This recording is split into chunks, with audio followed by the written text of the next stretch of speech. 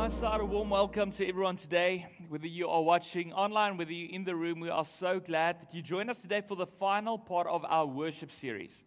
And I want to do a quick recap of what we said in the previous weeks. If you missed any of our messages, it's on YouTube, it is on all the podcasting platforms, it's on our website. So you can, on our website, go to prodea.org.za/podcast. You can find all of our messages there. But today we're going to close off, I really think, on a high note. But I want us to quickly just reflect on what we've said. We've said worship is not music, it is our response to what we value most. So whatever we value most, if we follow the trail in our life of where we spend our energy and our money and our passion, at the end of that trail, of that path, there will be a throne and something will be sitting on the throne. That is what we worship. That is what we value most. And we said it's so important to know what we worship in the second week. We said because it will influence your whole life. We become like the things we worship. If you worship consumerism, you will become a consumer.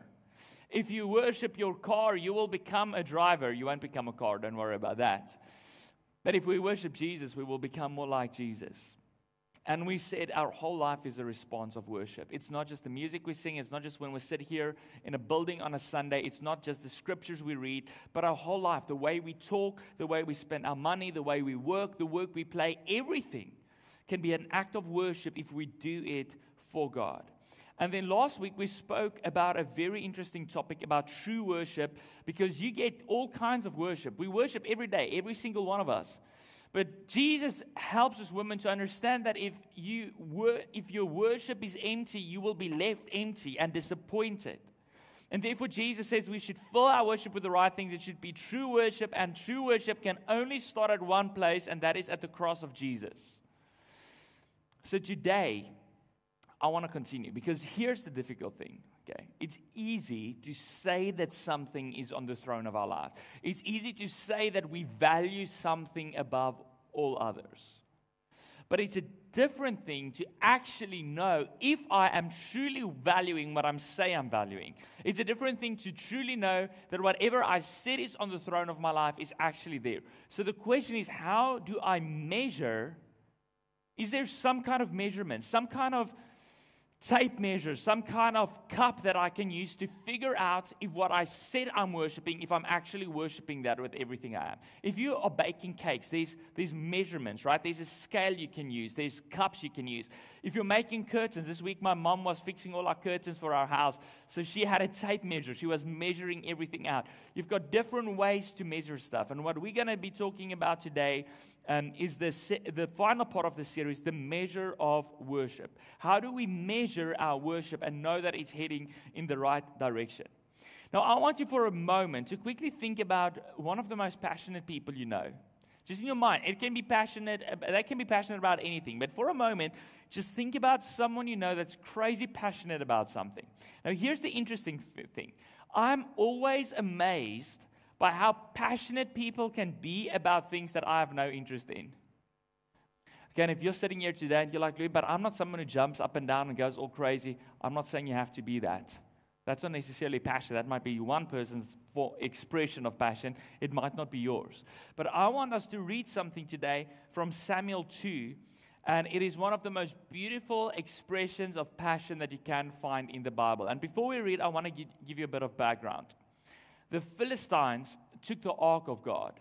Now remember, in the Old Testament, the Holy Spirit wasn't poured out. So God wasn't present through His Spirit every single place. God chose in the Old Testament to be present at certain times in certain places. And one of the places where He chose to be present at was at the ark of God. So they built this ark that they would carry everywhere, and God chose to be present at that ark. But then the Philistines stole the ark.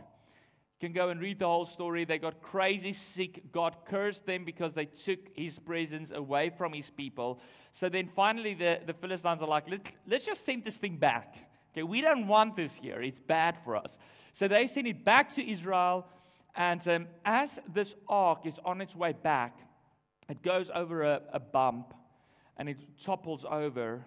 And a man tries to stop it from falling. But you're not allowed to touch the ark. It's holy. It's the presence of God. So the moment he touched the ark, guess what happens to him? Boop, he falls over. He's dead. End of the line for him. So David looks at this thing and he's like, I don't think this should be in my house. Okay, if accidentally I touch this, maybe I'll die. So I'm just going to leave it with some random man. And then finally, his name was Obed-Edom. And you're going to hear what happens with Obed-Edom. So this ark of God, he takes care of it. It's sitting at his house. And this is what happens in 2 Samuel 6, verse 12 to 16. Can someone just continue the slides for me, please? I see they're trying to sort out an issue. Thank you. 2 Samuel 6, verse 12.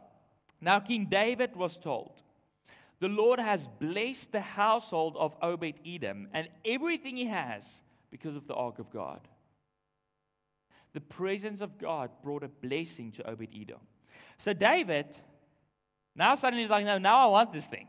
So David went to bring up the ark of God from the house of Obed-Edom to the city of David with rejoicing.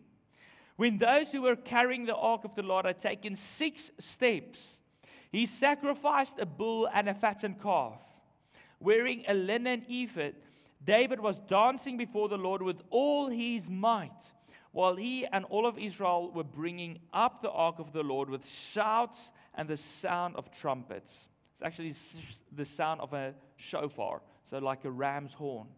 As the ark of the Lord was entering the city of David, Michal, daughter of King Saul, the previous king, watched from a window, and when she saw King David leaping and dancing before the Lord, she despised him in her heart. Because this is such a beautiful story of the presence of God that brings a blessing to our lives that we cannot understand, that we cannot begin to comprehend. Obed-Edom was kind of like the sucker. They were like, this ark kills people if they touch it. So let's just leave it with this dude. If he and his family dies, it's probably okay. But the presence of God didn't bring death to their family. It brought life. It brought blessing. It brought something amazing. And David hears about it. And David says, like, I want to be in the presence of God. So he goes, we read, and he brings the ark back to the city of David, back to where the temple would one day be, with rejoicing. We were talking about worship, and we heard last week that empty worship will leave us empty. But I want to tell you that true worship will leave us filled, will leave us with a blessing. When we truly worship Jesus and we are in His presence, and we don't need an ark, we don't need a building, we don't need a temple. We spoke about it last week, because the presence of God is here because His Holy Spirit was poured out. You are seated on holy ground. When you drive out of this building, you're driving on holy ground. When you step into your house, you're stepping onto holy ground, because the presence of God is with us everywhere. But when we engage in the presence of God, when we choose to be there, it brings a blessing into our lives, and not necessarily money, not necessarily health, not necessarily stuff like that, but it brings a joy and a peace and a hope to our life that money and stuff can never give us. And this is what they experience, and that is why we read about this amazing rejoicing that happens. And I want to do this disclaimer before we continue. If you're a Christian, this is your measure. If you are not joyful about the fact that you can be in the presence of God, then something is missing. But this is also, if you're listening to this today, if you're sitting in this room and you're not a Christian, or you're exploring Christianity, and one of the reasons why you don't want to be a Christian is because Christianity seems like just another dead religion, because you look at people who call themselves Christian and nothing in their life is different, nothing seems different to the rest of the world. I want to tell you, this is your measure as well. If they say they are Christian, but the measure of passion for Jesus is not present in their life, there might be something wrong in their life. And they might carry a name of a king who's not on the throne of their hearts. So whether you're a Christian or not a Christian today, I want to invite you to listen to this and say, can we have a decent measure to measure Christians by? And I think this measure should be in our life. David, after all the victories, if you go and read his story, this was a young little man who fought off bears and wolves when he protected his sheep, that becomes a king, that has the most amazing victories over giants, that conquers other kingdoms. Songs are written about him, about how he kills thousands and thousands of his enemies. This guy did the craziest things, and every time God's blessing is on his life, songs are written about him. He grows in power. The kingdom expands. His riches expand. But nothing in his life filled him more than being in the presence of God. Nothing brought him greater joy. Nothing filled him with more passion than being in the presence of God. And if you are experiencing no passion in your life, maybe it's still because we're trying to find passion and joy in our victories, in our songs, in our power, in our riches, and it will leave us empty because it's empty worship. But the passion of God filled his heart. And we read this crazy part in verse 13. Okay, now I have to get up with my one leg. Okay, my leg is starting to function, but I want you to see this. Okay, this is David and his people. Okay, not as slow as I am. Well, but they probably went slower because this is them. We read 6 steps. 1, 2, 3, 4, 5, and another one, 6. And they offer a bull and they offer a calf. Okay, I don't know exactly how far the house of Obed-Edom was from his kingdom, but I can assure you it was more than 6 steps. It was probably a couple of kilometers. But every 6 steps, he sacrifices a bull and he sacrifices a calf. Now, if you are like me, the first thing that might pop into your mind is like, Louis, isn't that a little excessive? That's a lot of animals. If it's a couple of kilometers, that's an insane amount of animals, and that's a crazy amount of blood. But every 6 steps, he sacrificed a bull and he sacrificed a calf, and that seems crazy to us. It seems over the top, but I see people going over the top every single day of my life. We just went through Black Friday. Again, this year it looked a little different than previous years. This year we had longer time, so it wasn't as crazy as before. But when Black Friday hits, people break doors down in shopping malls. People fight with each other and grab stuff out of each other's hands because they're so passionate about the stuff. I see people at concerts and I see people at sport matches going crazy, painting themselves in all kinds of colors, wearing all kinds of symbols, jumping up and down. I see the most quiet, introverted people that have no issue with being passionate the moment they are in an environment like that. I want to tell you, even the most introverted, quiet people can be passionate. Passion is not an issue for us. Over-the-top passion isn't an issue for us. It's a natural response to what we value most. We all do it. This wasn't about being crazy. David wasn't crazy when he offered a bull and a calf every 6 steps. It was about giving God the best thanks. This was about being so grateful. It was the best way that he found to give thanks to God for being in his presence. He had no better way to express it than to bring an offering to God every 6 steps. I want to tell you that passion flows from a heart filled with thankfulness. Gavin, my presenter, is dead. Passion always flows from a heart filled with thankfulness. It is interesting to me, if you've ever watched a TV show where they've redone someone's house or where they've won a prize, the moment those people knock on the door, the moment they do the big reveal, people, even the most quiet people, overflow with passion. Why? Because of a moment of thankfulness that is so big that they cannot contain it.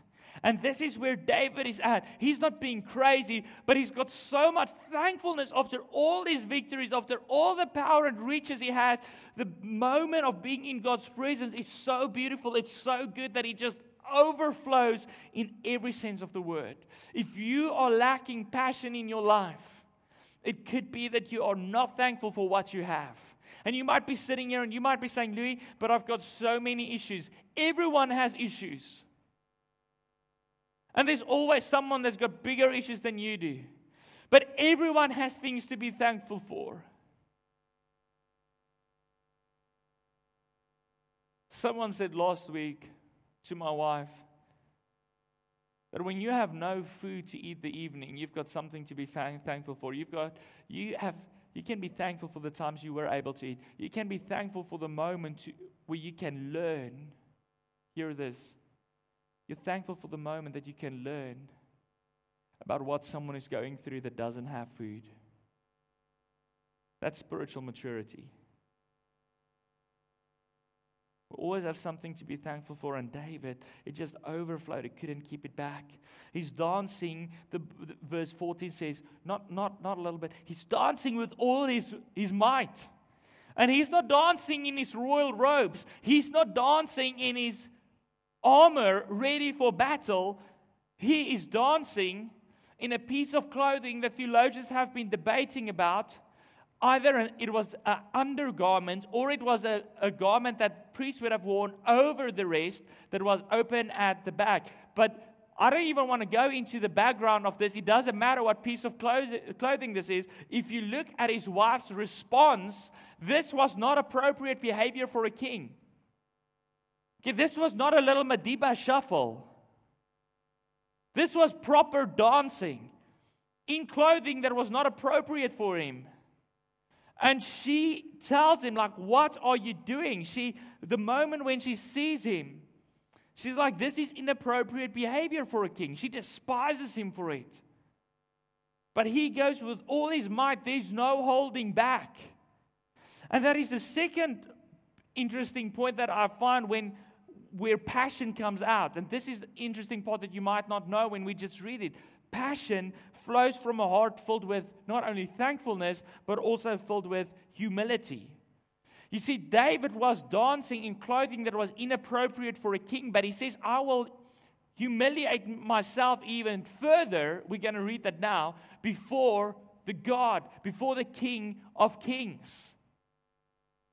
His passionate explosion wasn't for a rugby team, wasn't for money, wasn't for something he wanted. He was before the King of Kings, and he's like, I cannot be low enough, close enough to the ground when I'm worshiping this King, because I am nothing compared to this King. And when we start to think more of ourselves, pride, when we are filled with pride, when we think more of ourselves than we should, we won't have passion for Jesus, because we will be in our own way. When we talk about idols, we think a little statue made by human hands sitting on a shelf. We think that's an idol. Let me tell you, I think the biggest idol we face in the 21st century is the idol of self. We idolize ourselves. We idolize our bodies. We idolize our abilities.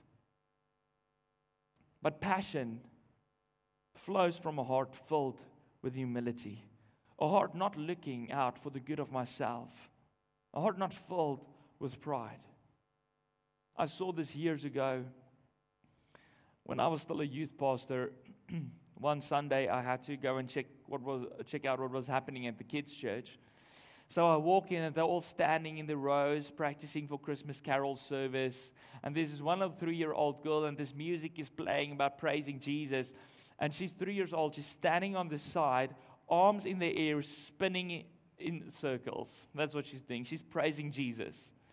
Okay, and this older lady that's at the kids' church, she's a typical old school teacher. She's like angry. She's trying to get her back. Like, she should take her form. She should be in the right spot. She should do what she's supposed to do. And she's just dancing before Jesus. No holding back. And it fills my eyes with tears when I see that kind of passion. And it's sad that we grow up in a way where we lose that passion for Jesus. I see Abigail every time a gospel music is playing, hands in the air, just dancing before Jesus. And I think one of the reasons why we stop that is because our hearts just full with pride too much.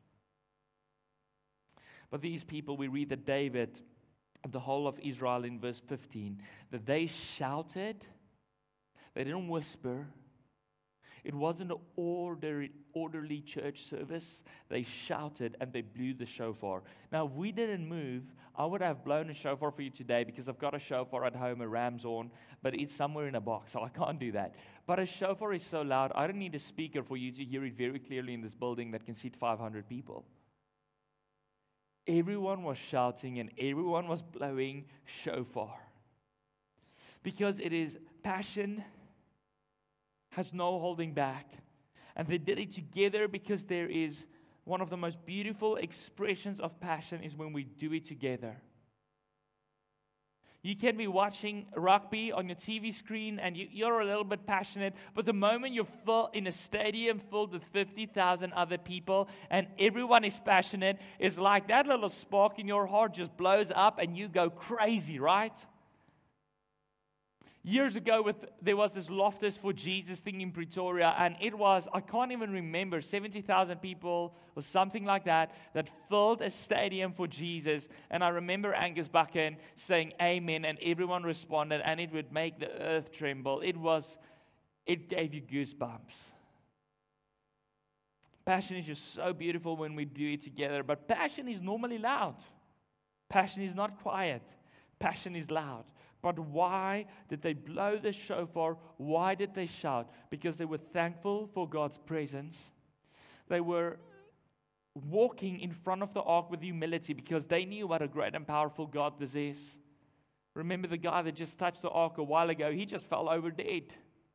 So they were humble before this great God, but the passion also overflew because they knew of the greatness of God and they had to share it with everyone along this way. Passion flows from a heart that cannot contain the greatness of which it knows. No sermon series, no book can ever contain the sum of God's greatness and His word. I can try to explain it till I'm blue in the face. But God's greatness is just so much more than my words can express. It's so much more than music can express. Although it's amazing, we cannot comprehend, we cannot grasp it all. Our brains are too small. Our brain power is too limited to understand the greatness of God. And that is the moment when we understand that His greatness is so much more than we can contain. It is a natural overflow that we have to share with everyone. We want to blow shofars. We want to shout it from the rooftop. We want to exalt Him for the rest of our lives because we cannot contain it.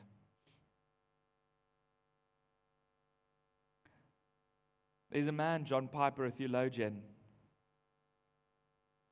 that explained passion so beautifully, passion for God. And he said this, he said, where feelings for God are dead, worship is dead. I want you to think about your own life just for a second. And remember, I said, you don't have to be one of those people who jump up and down, one of those who shout at the top of their lungs or dance to show passion. People show passion in different ways. But I want you for a second to look at your own life. If your worship is dead, maybe your feelings for God are dead as well. Maybe you lost your thankfulness.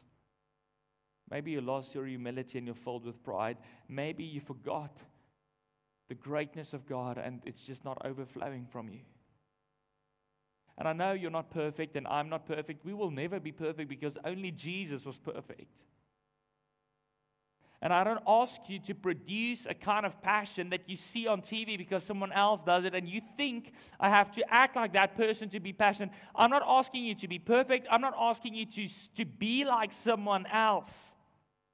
This is not about going nuts. It's not about being crazy. I am asking you to live in such awe and wonder before the living God that it's a natural and appropriate, passionate response of God's greatness. You need to find that place where you are so overwhelmed with His beauty and His glory that you cannot help but just that it just overflows from you.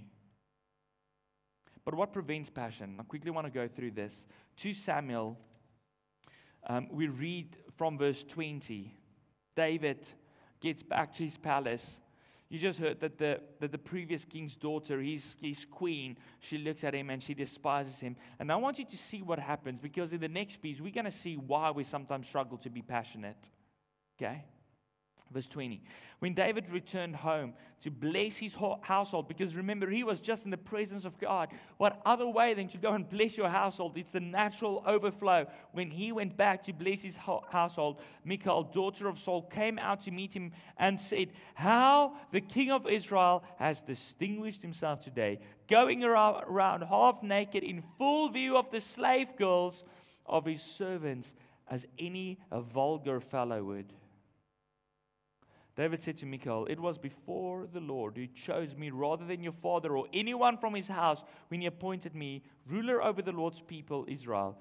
I will celebrate before the Lord, and I will become even more undignified than this, and I will be humiliated in my own eyes. But by these slave girls you spoke of, I will be held in honor." Because what prevents our passion?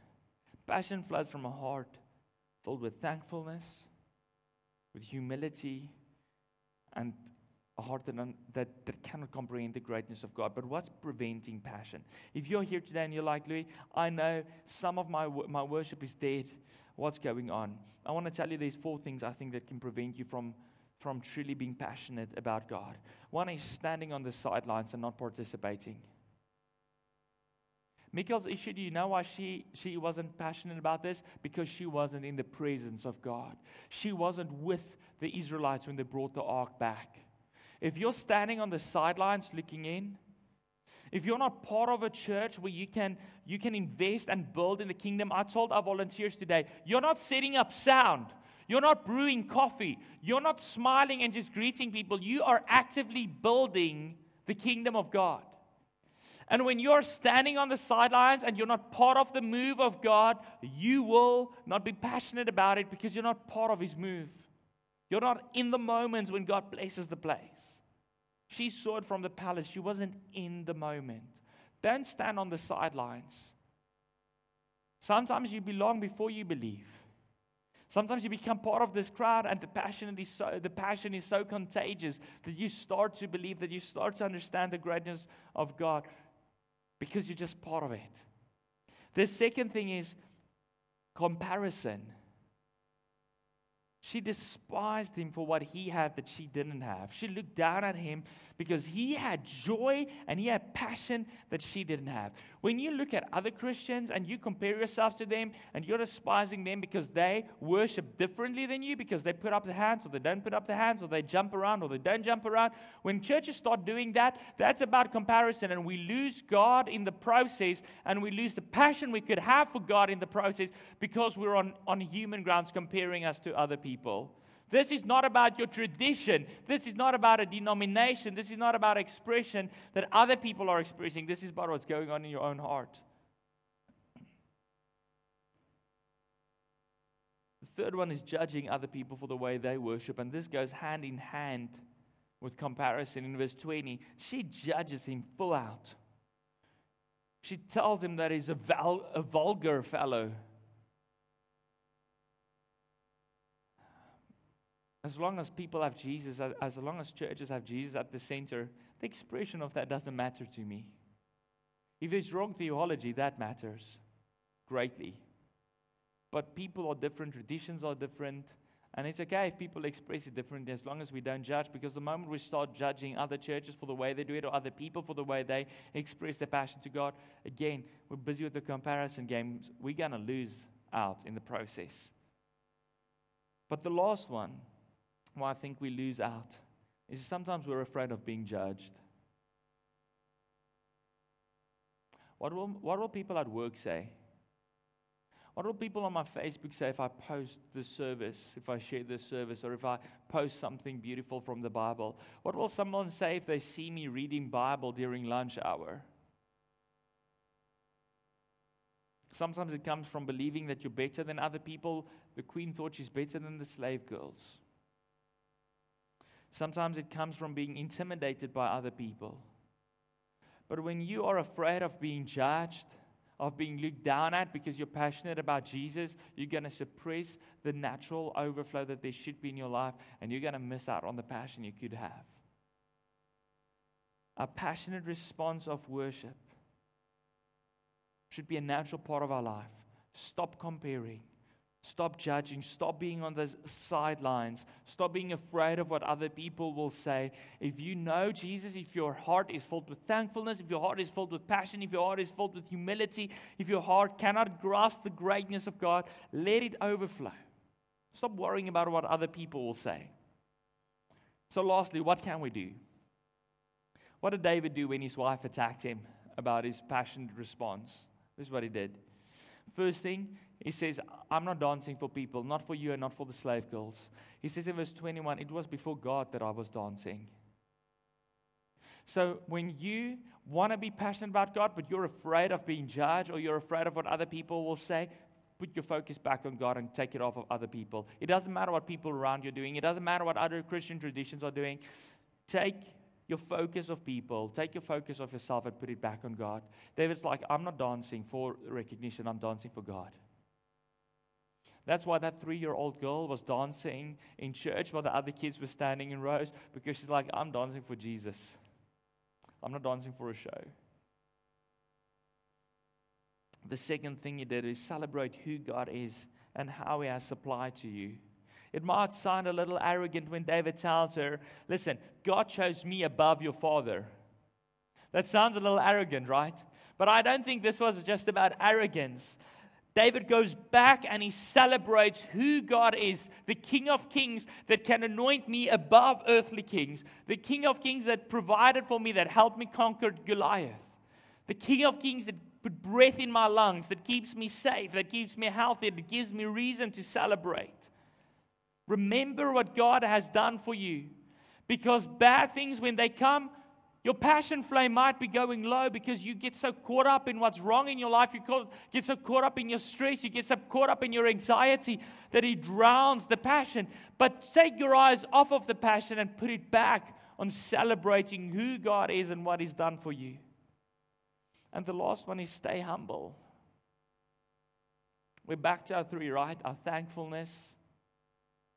We're back to our gratefulness of who God is, and we're back to our humility. Stay humble. In verse 22, he says, I will become even more undignified than this. If this is what it takes for me to be on my knees before God, I will do it before the whole world, because I want to be humble before the King of Kings. Pride will make you worship yourself, and it will make you miss God.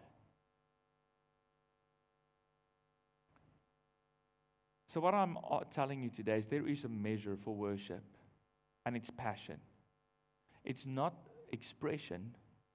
It's not how high you lift your hands, how wide they are. It's not how hard you clap, how loud you sing, how much you dance or don't dance, how quiet you stand.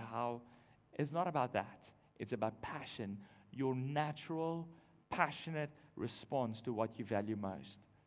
But if you do not have a passionate response to Jesus, then something else is seated on the throne. If you have more passion for a sport, you've got more passion for your car, you've got more passion for your house or your family, then those things are on the throne of your life and not Jesus.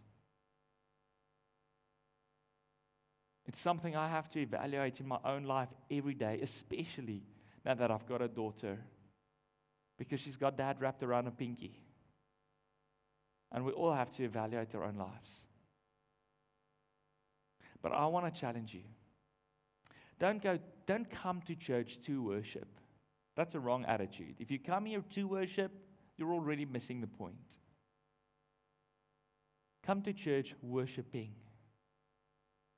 Your worship should start in your own home when you get up in the morning.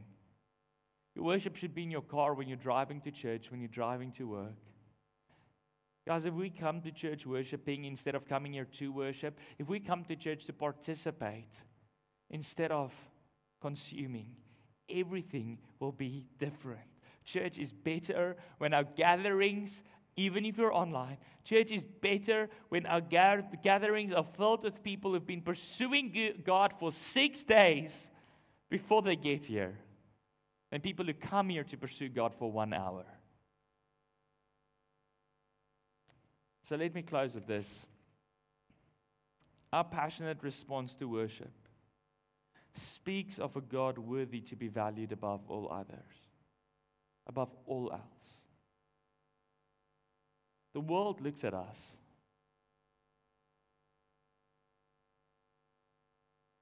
and they learn and they observe and they see. And I want to be so passionate about Jesus that whenever someone looks at me, that my life speaks of a God worthy of being valued above anything else. I hope you will I hope you will pursue that with me. Let's pray. Jesus, you deserve so much more than we can express. You gave it all, and all I want to do is give everything back. And I want to ask your forgiveness this morning for every time that something else has been on the throne of my life, where my natural passion response has been greater for family, for money, for cars, for stuff, for teams, for music, when my response has been greater for them than it has been for you. I pray this morning that you would just be number one, that you would be on the throne of our lives, and that our natural response to you would just be an outpouring of everything we have. I pray that you would remind us when trouble drowns out our passion, that you would remind us of things we have that we can be thankful for. I pray that you would remind us, even when we can't find something in our own minds to be thankful for, that you would remind us of your greatness and your glory and the privilege we have of being in the presence, not of a God made by human hands or thought up by human minds, but a God that is living, a God alive, a God that's powerful, a God that saved us. May that be enough for us to worship. Examine our hearts this morning, God. And if our passion is dead, I pray that you would light a fire under us. In Jesus' name, amen. I hope that this worship series helped you to relook at your own life. That's what it's about. To really say, like, who's on the throne of my life, and that today you will have a measure to say, like, this should be my measure. Passion above all else for Jesus. And as we go into a season of Christmas, I think we've got so much to celebrate. Jesus coming to earth. So may this December, wherever you are, whether you're in Cape Town, whether you're traveling, whether you are at home, may it just be a time that fills you with so much awe and wonder. Not of Christmas lights, not of presents and gifts, but of the living God, that you will just have a natural passion overflow.